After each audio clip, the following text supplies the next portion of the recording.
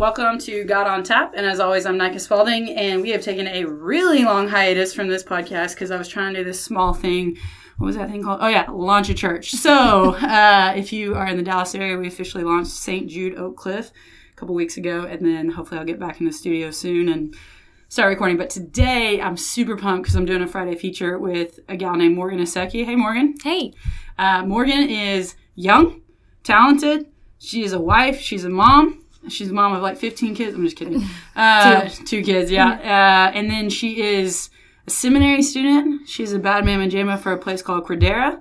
She is, y'all, she's just impressive. And so I begged her to come jump on here because Morgan has a really unique perspective about the idea of work. And so, Morgan, what did I not say about you in the introduction that you want to tell people at home?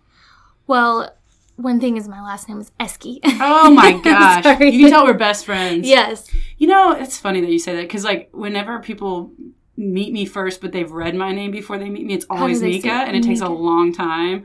And I meant to ask you, actually, how to say your last name because I've always read it. So, spell your last name. It's a weird one. It's Eseke. That's so, right. Love my husband, but went from Taylor to Eski, so I'm like... So you're always correcting people. Dude. Yeah. So clearly we're best friends. Whatever. But actually, Morgan and I we've had mutual friends for much longer than we've been actual friends. And then just through the seminary and just being women in this city, it's been fun to connect and get to know each other better. And so we had lunch not too long ago, and I said, please come on my podcast. And so I'm really excited to have her because Morgan is going to be talking about the topic of work and faith, which is a topic that, frankly, not enough women talk about. Mm-hmm. And I think if you look at the demographics in the world today, it's a topic that we got to get right because more women are staying in the workforce longer, they're leading in the workforce longer, all those fun things. And so, all right, Morgan, so here's how I want to set it up. You're a millennial. You're very much squaring that millennial band in camp. And so I know you've heard, like, find a job that you love and you'll never have to work a day in your life. Right. What's your true purpose in life? Your identity is tied up. And I think you're, like, already getting nauseous as I'm saying all these things. So what is the correction to that? Rising. Yeah. Yes. Yeah. So lead us, Morgan. Well, I mean, that's a question I think that's haunted me, honestly, the past several years, and especially since I became a mom, being in kind of the evangelical Christian world where a lot of people have told me that my highest calling is motherhood, but I still have this really strong desire to be in the workplace and call it a calling or just a desire or a place where I'm passionate about. And so I've struggled between those two things, and really asked myself a lot of those questions. And I think, so I had a baby 5 months ago, and I also have a 2-year-old. And so easy. So you're sleeping, no problem. Yeah, no, not really. So really the past 2 years, I think I would describe it as a lot of stripping away of my identity. Not that I don't love my daughters, and it's been a building up of other things. But I've been really confused about, like, okay, I'm good at my job. I am excelling here, but then I have this new responsibility that I haven't had before, and trying to figure out, well, what is my purpose now? And people that don't have kids, we get blasted with so many messages of, follow your dreams, find your purpose, pursue your passions. And a lot of people are just like, for me, I think you grow into your passions. I think it's Maya Angelou says something like, do the best you can until you know better, and then do better. Yeah, and then when you know better, do better. Yeah, when you know better, do better. Yeah.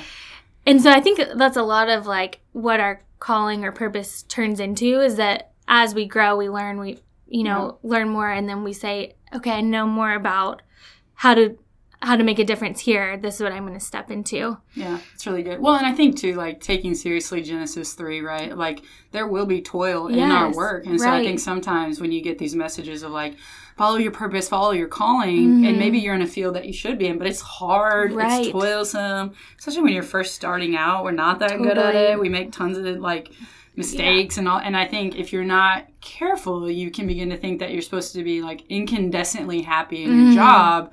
And I'm like, I don't. Who has that job? And they're lying. Like, I'm like, you liars. There's no way you're happy all the time. Well, I think of Paul. Like, he's probably one of the most on purpose people that I can think of in the Bible. I mean, other than Jesus, but, like, him.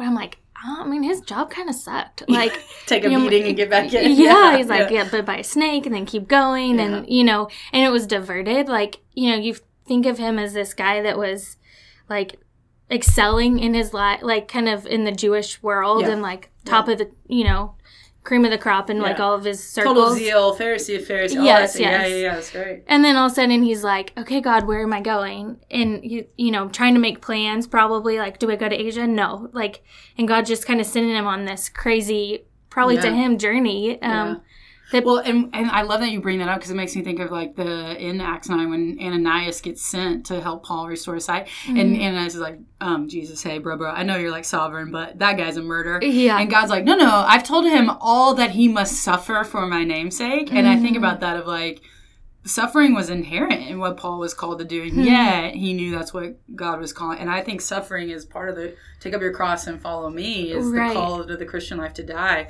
So we're battling these messages of like, love your job, it should be like butterflies and all that, and yet I'm like, I think you're gonna suffer if you're I don't know, I think you're gonna, not all the time, but you maybe don't be surprised if some of your job includes a bit of suffering and toil and all that. Yeah. And this is maybe my theology, and maybe not straight from Scripture, but I bet you can tell me where it is in Scripture, hopefully. Oh, whatever. We'll find out.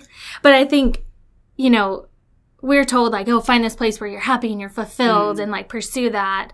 But my mark has always been, if I'm growing and being challenged, then I know that I'm in the right spot. And like that's what I'm pursuing is where am I growing and being challenged. That's good. And that might not be the most fun place.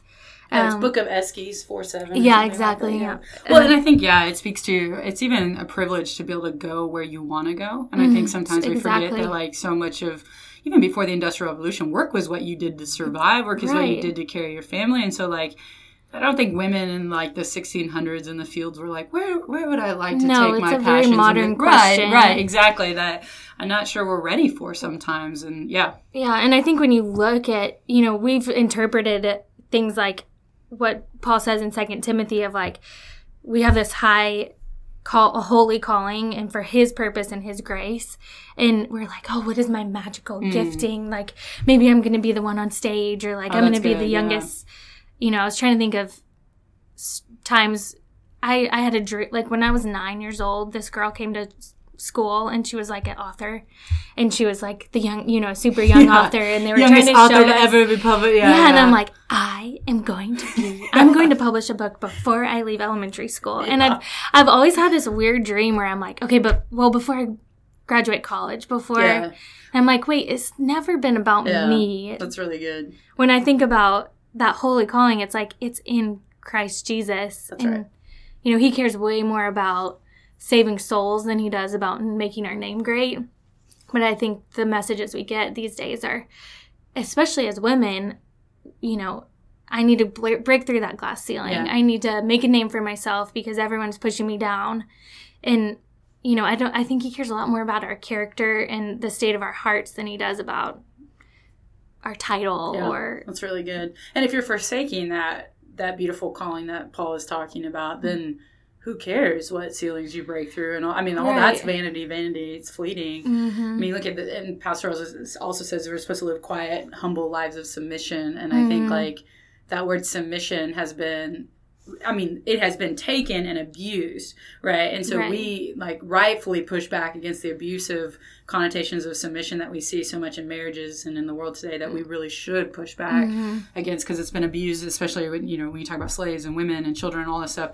But when you talk about submission to Christ, and that's a different calling, and that's a good calling, and whatever Christ has for you, like you should say yes, even if it's not a big stage. And Morgan, did you ever publish that book? Were you the youngest publisher? Oh, no, I wasn't. Oh, and I think whatever would have come out would have been weird. Might have been embarrassed by it. Like, please don't ever talk about that book ever again. So I'm grateful I haven't. But, I mean, I think that point that you brought up, though, is just of submission is is something I've been wrestling with a lot lately, and kind of asking myself as it relates to work and so let's go there. I mean, you're a woman, right? And so let's talk, because I think you have such a unique perspective on this because you do love your family. I mean, more you do. I've heard you talk about it. And you love your job. And neither of those are bad.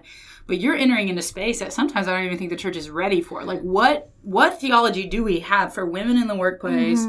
What does that look like? How do we follow the Spirit? How do we pursue both of? Can we? I mean, I'll just open into it. I don't even want to lead people. Like, more, you may come on here and be like, no, you cannot do both. Or yes, or, so what do you think about?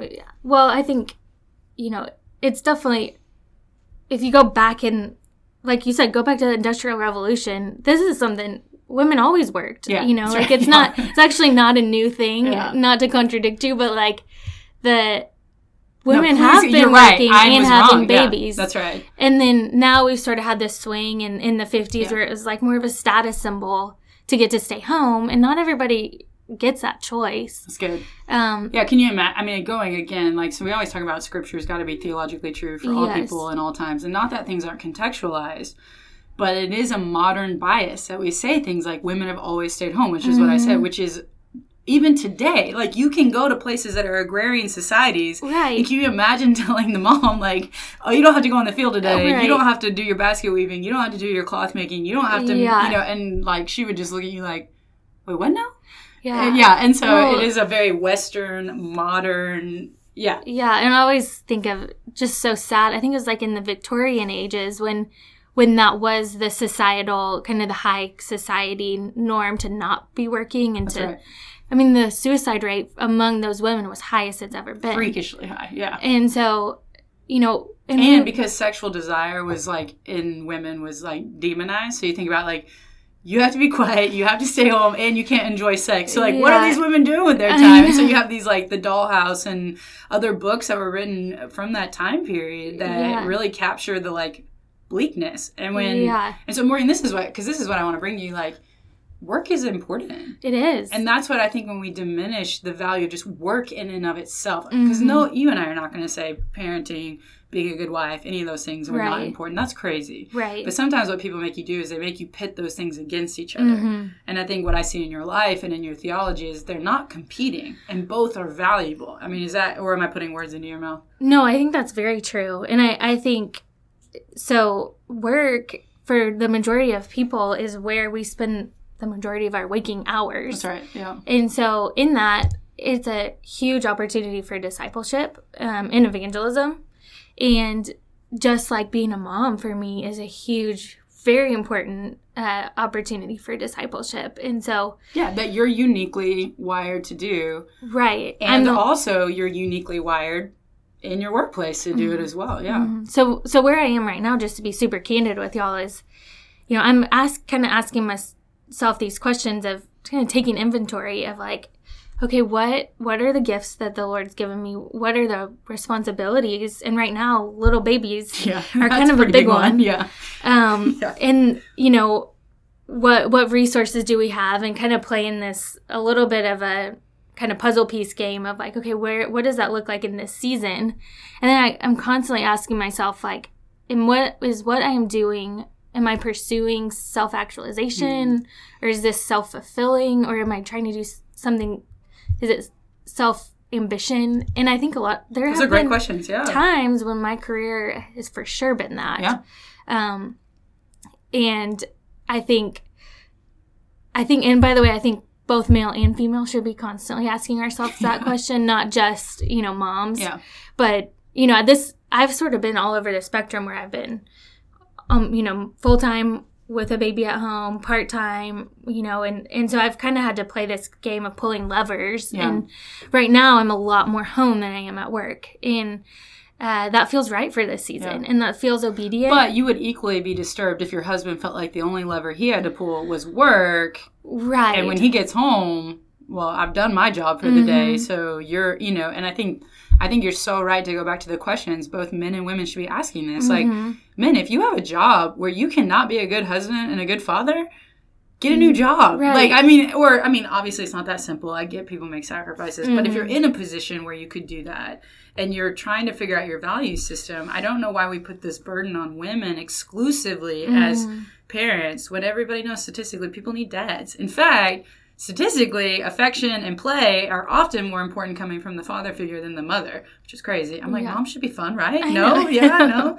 So anyways, yeah. I think these are good questions and a good rubric for you. Yeah, so I've been working through that, and I think ultimately, I went through this season where I'm like, but I came from the industry I work in is, technology consulting, and that's typically male dominated. Sure. And so trying to find my place there even has been a challenge. Yeah.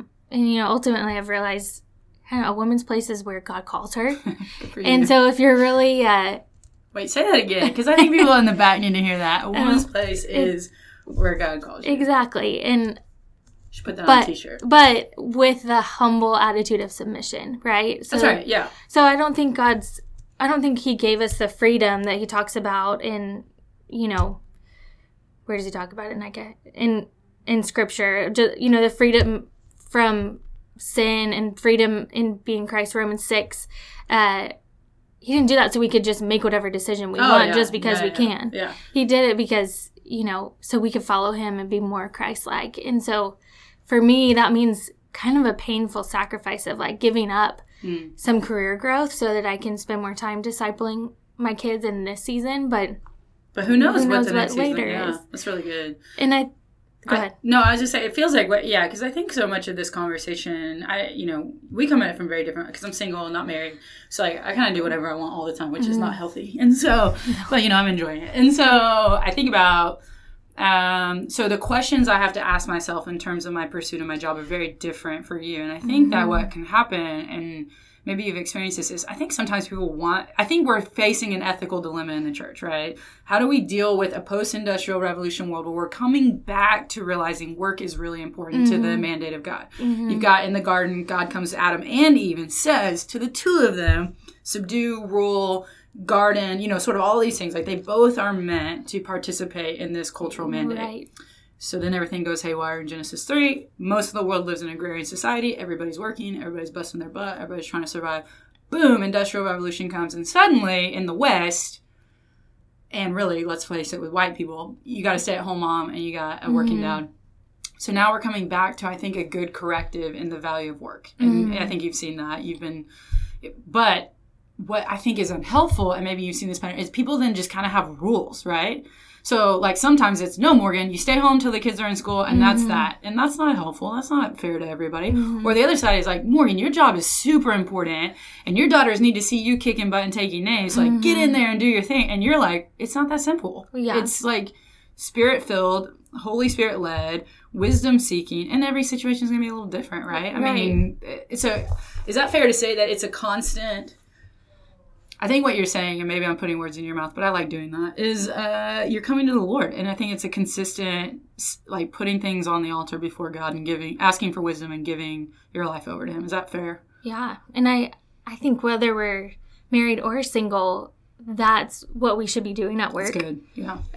Because, like I said, I think we forget when we're teaching, a lot of times in the church, it's like we focus on family life and church life. And, we talk about evangelism, but we kind of compartmentalize our work into something different. And one of the biggest things if you're talking industrial revolution, and then, now we live in these urbanized environments where we're working side by side and next to people, like so close that we don't have parking in downtown Dallas because we're on top of each other. Yeah. And like we can hear from my booth right now, men next door to us that are like, doing that. Plus they brought in dogs. Yeah. So like, we'll try to edit that out. But I can hear their industry literally, right next door. 200 years ago, I wouldn't have seen them probably. Yeah. But I think what that does is it makes the consequences of the fall and the breakdown in human relationship so much more apparent. Yeah, it's good. So one of the things I got to do, or I've gotten to do in my job, is to bring together small cohorts of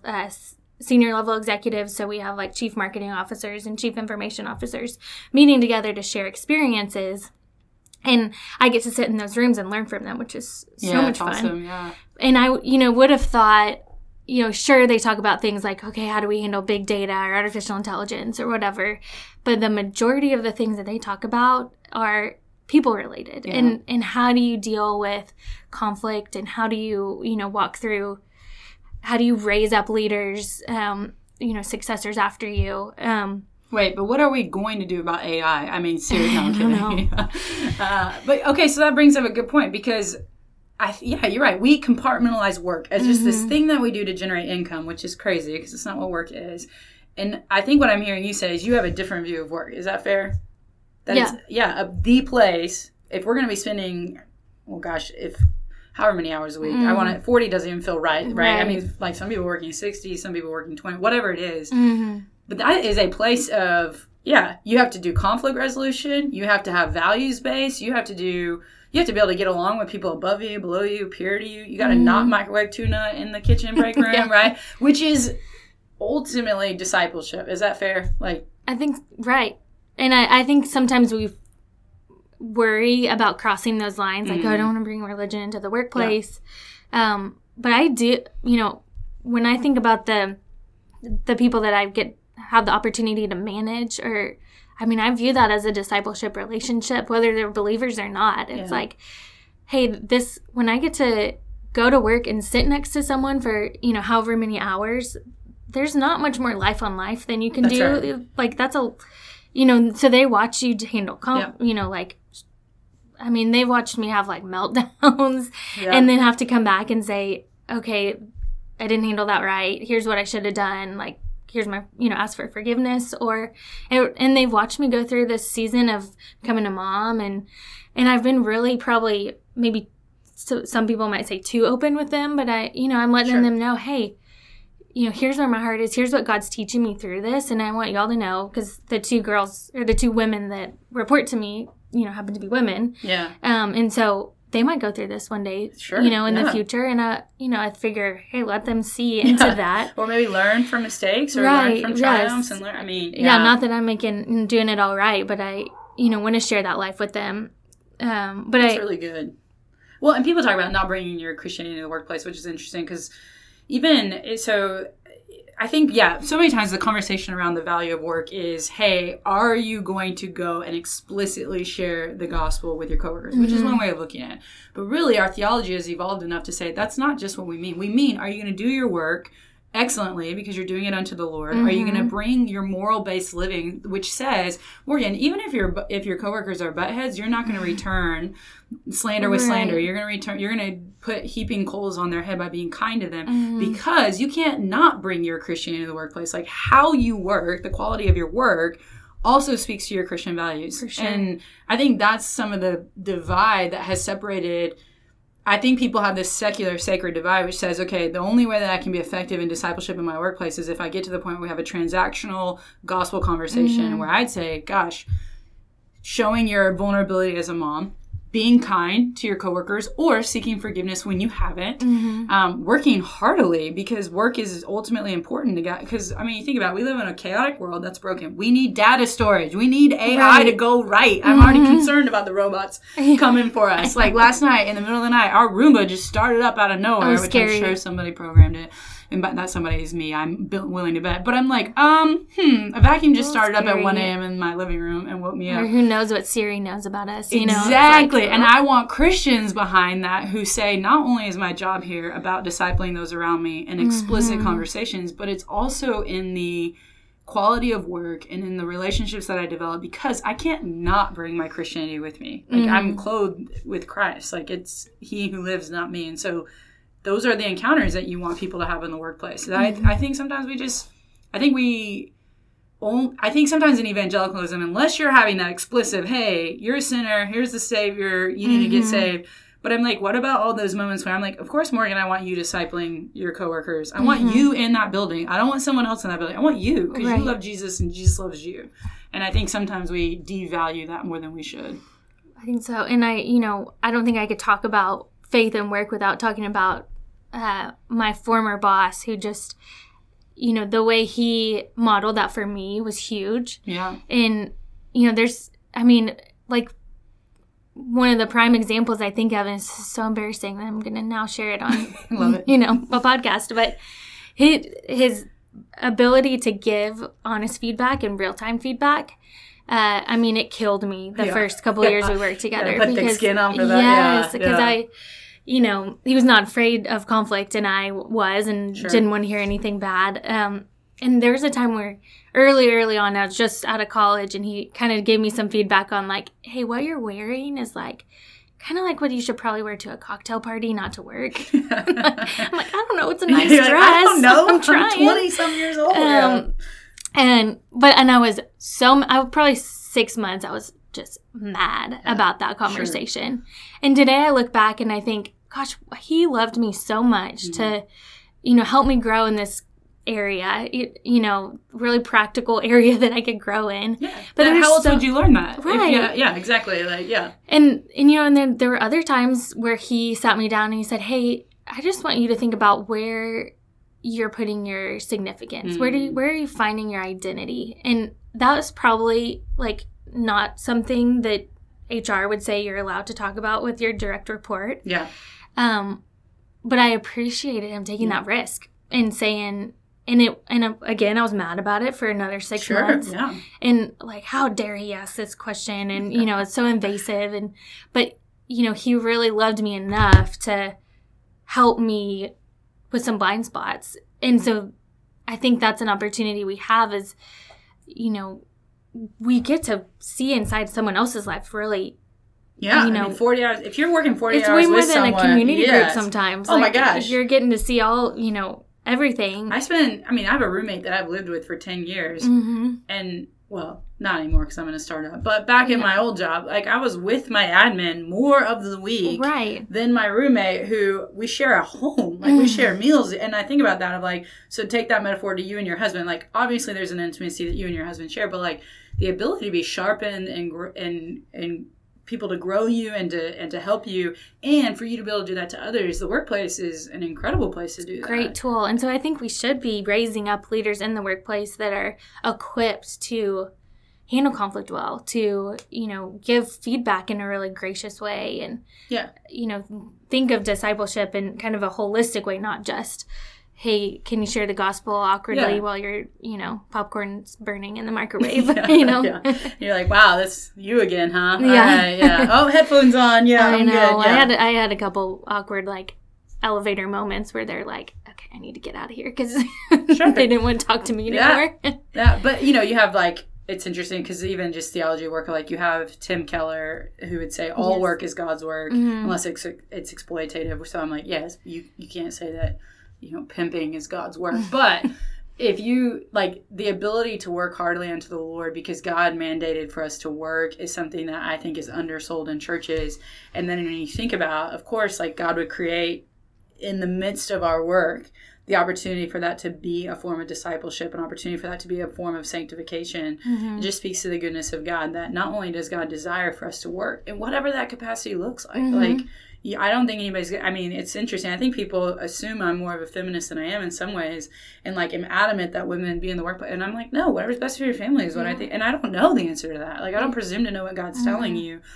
But I know that work is inherently good and valuable and necessary. And so if it's going to be, man, we want Christians who know that and believe that. And if you're... one, out pursuing your calling in life and not jumping into the space that you're in, I think you're missing out. And then two, I think if you think of work as a means to generate income and not as a means that God will use to sanctify you, to grow you, and to use you to do that for others, then I think you have a small view of work. And since you're spending so much time there, like, I don't know. I think you need to, it's interesting. Like, I've noticed how much more I value work now that I've developed a theology. And I was talking to my financial planner the other day, and he's like, when do you want to retire? And I was like, never. Like, it was just, and I mean, obviously, I want maybe my relationship with work to evolve over time. But it was one of those things that I'm like, no, I think work is really important. And I think if I weren't working, oh my gosh, what would I be doing? Like, I'd have 15 cats. I know that. And probably a circus and something like that. But yeah. Okay, so wave the magic wand. 5 years from now, Morgan, if you were going to write a book, because you have all this wisdom at 30 years old, but the book was like, hey, here's a rubric for how people can evaluate. Because I've heard you already say a few things like, is my ego involved? What's best for, like, what are some of the principles that you would want people to take away from that book that you didn't write when you were 9, but maybe you'll write when you're 39 or something like that? What are just some work principles that you think are good questions that people should ask themselves or, I think that's it's a big question. So I'll try and answer it best I can. So I recently got to write a little piece for Polished Ministries about asking for a raise, and a lot of my thinking on work kind of went into that. But in my this might be a part you have to edit out. I'm sorry. Okay, yeah. Okay, so you're asking me. Maybe ask the question again. Yeah. Basically, all right, Maureen, so let's say 5 years from now, you're going to write a book because you didn't when you were 9, and you've learned a few more things along the way. And obviously your book's not going to be like, this is what a working mom should look like. Mm-hmm. Instead, most likely you're going to write a book and go, here are the questions I wrestled with. Right. Here are the values that we put in place. Like, what are some of those? And maybe this isn't an exhaustive list because I'm totally putting you on the spot. But, like, what are just some things that you think women and men, singles and married, would wrestle with when it comes to work? Or maybe what are just some values you would hope people would embody in the workplace? I mean, I think first and foremost, it's where is your ego in this? And is it, are you pursuing something that's ambitious for yourself, or are you following the Lord in those steps? I think it's where are you providing value in, where can you, I think one of the questions, at least these are questions I'm asking myself now. So hopefully I'll have answers to them by the time it gets to 5 years and I write this. Well, who knows? I'll give you another 5-year extension. But, it's where can I add the most value given the time I have, the resources, and the responsibilities I've been given. So for me right now, that looks like, hey, I'm the only one that gets to be a mom to these 2 little girls. So that's where I'm going to pour in most of my time. I'm not really, changing diapers is not really stimulating some of the areas where I feel like I'm gifted, sure. but I feel like that is where the Lord's calling me to be. Yeah, your responsibilities are still intact there, yeah. Right. And, there's other places, I think, in the workplace, where there just might be a tweak in your role where it's like, I might be able to add more value if I can, use this part of my, mind or my gifting. That's really good, yeah. Yeah, because sometimes I think people think they need to do like this life-altering shift, and you're saying, let's look at the value, and then maybe it's just, an extra afternoon a week doing something that could really help. Right. Yeah, that's good. And ultimately, our work's not about us. And so I think just thinking what, the call that we have in, Matthew 28:19, where God says, this is your purpose, is to go and make disciples. At least for those of us that are believers, that's our purpose. Yeah, that's good.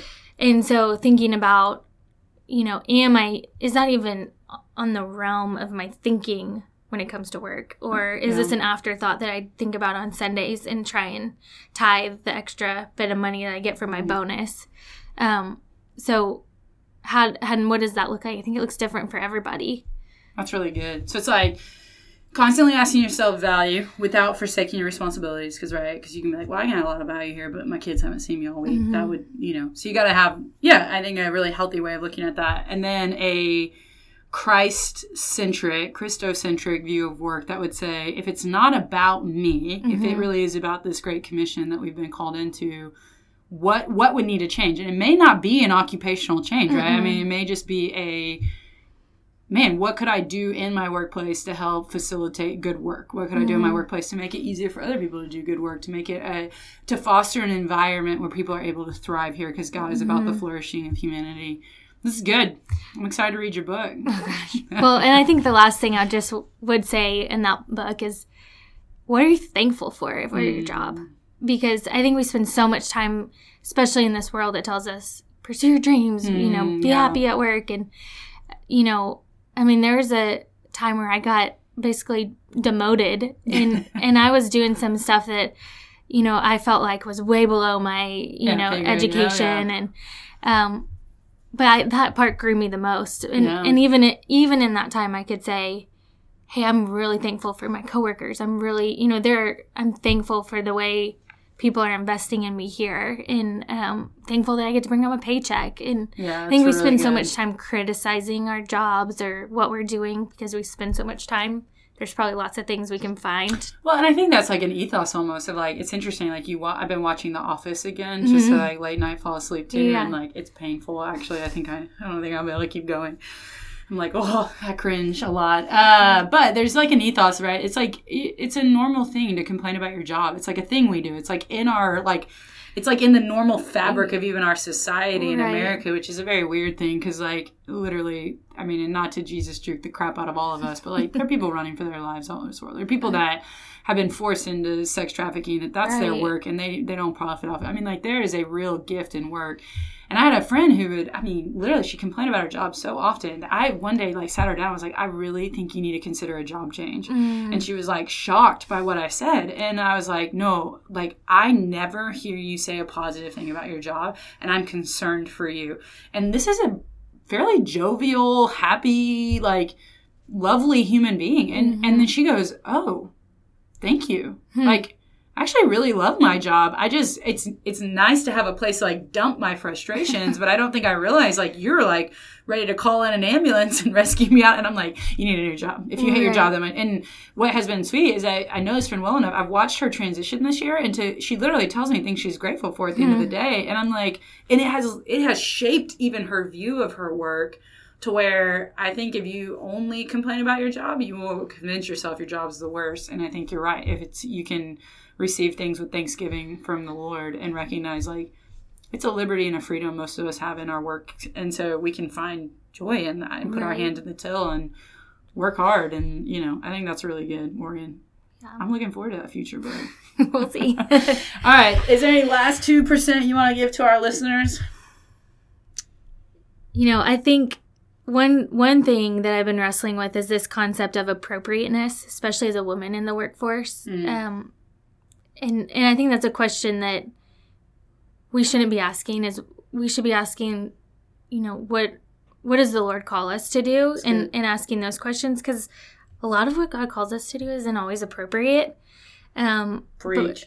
But as a, female in the workplace, there's so many times that I'm told or get, kind of get interrupted or told, like, you need to be quieter or, more appropriate. And I'm fairly reserved, so I don't really bulldoze over people that. But I just think that's an interesting question that's been challenging me, is because I tend to err on the side of, okay, what's going to be the most appropriate and professional thing to do? And sometimes it is like my boss did and say, hey, I talk to you about, your faith and ask you, where are you finding your significance? Because it seems like it's a little bit too much here. Yeah, it's really good. I mean, because that's where you think about the spiritual gifts that God has, in his wisdom, the Holy Spirit has distributed to Christians. And we should expect that those gifts are not just used on Sunday morning, but in the Monday through Friday or whatever your work schedule is. And I think about that. If God has ordained beforehand works for us to walk in, then there are going to be some people who have almost apostolic type gifts where they're going to be first one in, they're going to be disruptive, they're going to be, and as someone who has those gifts, like I find myself, in environments where literally I was asked by a person one time where she was like, so you have a lot of people that tell you your role as a woman is inappropriate in the church. I'm like, yeah. And she's like, and enough people have told you that you just kind of ignore them. I'm like, well, I don't ignore them. I just know what God's calling me to do. Like I've got to take God's calling on my life seriously and be where God's called me to be. And she's like, but how do you know they're not right? And I'm like, well, I've done my due diligence. I've done my homework. I spend time with the Lord, and I feel the Holy Spirit's prodding me to move in this direction. And she's like, I just think if enough people told me I should stop, I would stop. And I'm like, yeah, but you're also not a pioneer. Like God didn't call you to do the things that God's calling me to do. And so I just watched Harriet, the movie. Okay. And she's like literally stealing slaves, right? You want to talk about appropriate? Like I'm sure there were plenty of people who are like, that's inappropriate to steal people's like slaves. And you're like, no. Yeah. And so and nobody was going to sit Harriet Tubman down and be like, hey, could you be more feminine? Could you not steal slaves? And so and that's an extreme version of what we're talking about. Like, right. But I think you're right. I think we got to take seriously the call to sometimes we have to take so seriously the gifts that God has given us and the call that he's given us in our life. And sometimes that's not going to be the most popular thing to do, but it doesn't change that you have to answer to God's call. And so I think that's really good, Morgan. I think, you don't seem like someone who bulldozes people, but I would love to watch it happen. I think I'm one of those people that does not want to, I have strong convictions. And so I don't want to do it just because everyone's telling me to do it. Yeah. And so it was a dying to myself to say, man, you know, I always thought, I'm going to be this corporate, you know, I'm going to rise, you know, to the top. And maybe someday I'll kind of get to lean into that side of my calling. But right now it's like, you know what? I get to be home with my girls more than I get to be at work. And, you know, the 5 years ago, me would say, oh my gosh, I would never do that, you know, because I wanted to be this corporate person. Yeah. And now it's like, it's such a gift to be on the journey of, okay, Lord, where do you want me right now? And appropriate's not the question I'm asking. Right. It's calling. Yeah. Yeah. I think that's really good. Because and I think that's where, you know, again, I don't think everybody's called to do what I do. I don't think everybody's called to do what you do. And I think that we have to honor that in each other. And so my last bit is I'd say y'all be kind to each other. Like, especially when you have a friend who's a woman or a man who's in a dominated space with the opposite gender, or they're in a place that they're the advocate, or they're, you know, I think life is hard. I think that we can all agree on that. And so I think the idea that we would encourage each other in our callings and trust the Spirit in each other to be able to say, hey, Morgan, that's what you need for this season. And maybe it's not a forever season, but not to put my values and my presumptions upon you. Instead, be a cheerleader and a friend. And I think that if we could just learn to be a little bit kinder to each other and more encouraging, I think that can go a long way. So rather than shaming women who do work or don't work or what, So this ended up being more of a women's podcast. Fellas, you need to know, this is good. Fellas, this is like peeling back the curtain to look in. These are the questions and conversations that your women, friends, wives, sisters, cousins, nieces are having. They just are. We're having them, and we're having them a lot. And so if you want to enter into that space, I think we need a ton of allies that just, encourage us in our giftings and our callings, especially like Morgan's previous. I have a great boss that does that for me, and it's a game changer. Like, I'm being developed as a pastor in ways that I didn't anticipate for myself. And so just know that.